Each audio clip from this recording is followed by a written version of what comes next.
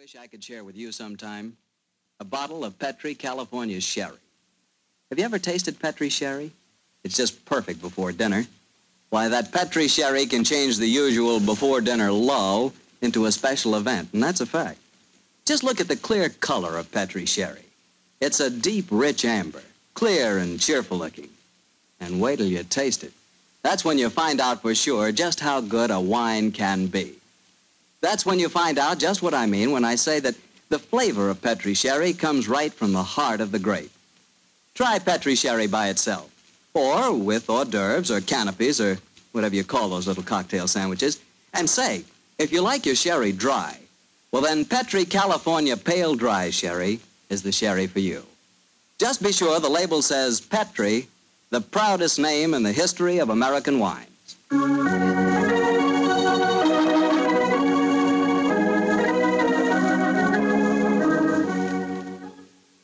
And now let's look in on our old friend, Dr. Watson. Doctor? I'm out here on the patio, Mr. Bartell. Come out and join me. Quiet, Winnie. Quiet. Down, Monty. I see the welcoming committee's here. Yes, little scoundrels.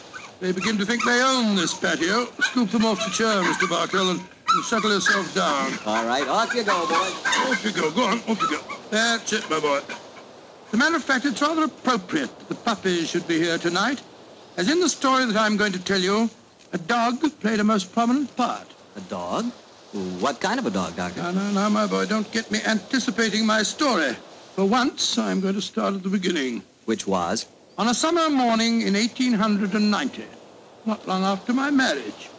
I'd gone back to my private practice, you know, and Sherlock Holmes was living alone in our old Baker Street rooms. You still saw him, I suppose. Indeed I did, Mr. Bartell. In fact, occasionally I even persuaded him to forego his bohemian habits so far as to visit my wife and me. But to get back to my story, I'd been exceptionally busy that summer, and in consequence was feeling rather, shall we say, nervy and run down.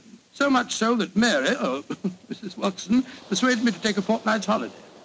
We went down to the charming little village of Taplow on the lower reaches of the River Thames. But, as so often happens, the best-laid schemes of mice and men gang after glade. I guess the holiday backfired on you, Doctor, and you found yourself involved in a mystery? Maybe a mystery calling for the aid of your old friend Sherlock Holmes? Quite correct, Mr. Bartell. We'd only been down there a couple of days when the trouble began. In fact, the whole thing became so involved that I thought the best thing to do was to put the whole strange story in a letter to Sherlock Holmes. This I did. And I can imagine how he chuckled when he read my news. Dear old Watson. Seems to be a little out of his depth. My dear Holmes, I need your help. Or at least your advice. 2 days down here, and I've become involved in a most unusual problem. It began this morning when Mary and I were out for an after-breakfast stroll. The sun was shining, the birds were singing, and there seemed every indication of it being a happy and carefree day. You know, Mary, I've always thought up to now that balmy was rather a silly word. I still do, John, dear. Nevertheless, it's the only possible word that describes a day like this adequately. Very well, dear, it's balmy.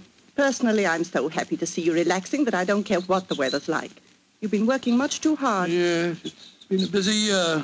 Yes, and last year Sherlock Holmes monopolized most of your time. At least I'd got you to myself for once. You dear little thing, you've always been rather jealous of my association with Holmes, haven't you? Not jealous, dear, but I must confess his influence on you wasn't entirely for the good. He had a habit of keeping you out all night. Well, you should be used to that, dear. After all, it happens often enough in my practice. True, John, but on those occasions I know where you are and don't worry about you. And again, you've copied so many of Mr. Holmes' eccentricities. Keeping your tobacco in a Persian slipper, for instance. And, oh, John, look down. Look, do you see that woman walking across the field towards us? Yes, what's the matter? Do you know her? I'm not sure, but I think it's Ellen Warburton. I believe she does live somewhere near here. And who is Ellen Warburton? An old friend of mine. She's frightfully clever and advanced. She's interested in women's suffrage and all sorts of things. Oh, sounds dreadful. Imagine giving women the right to vote. Their place is in the home. It is Ellen. Ellen Warburton. Oh, how are you? Mary Watson. How very nice to see you again. I'm Mary Watson now. This is my husband. How do you do, Miss Warburton? How do you? How do you do? Mary, I'd heard that you'd married. Aren't you a medical detective or something?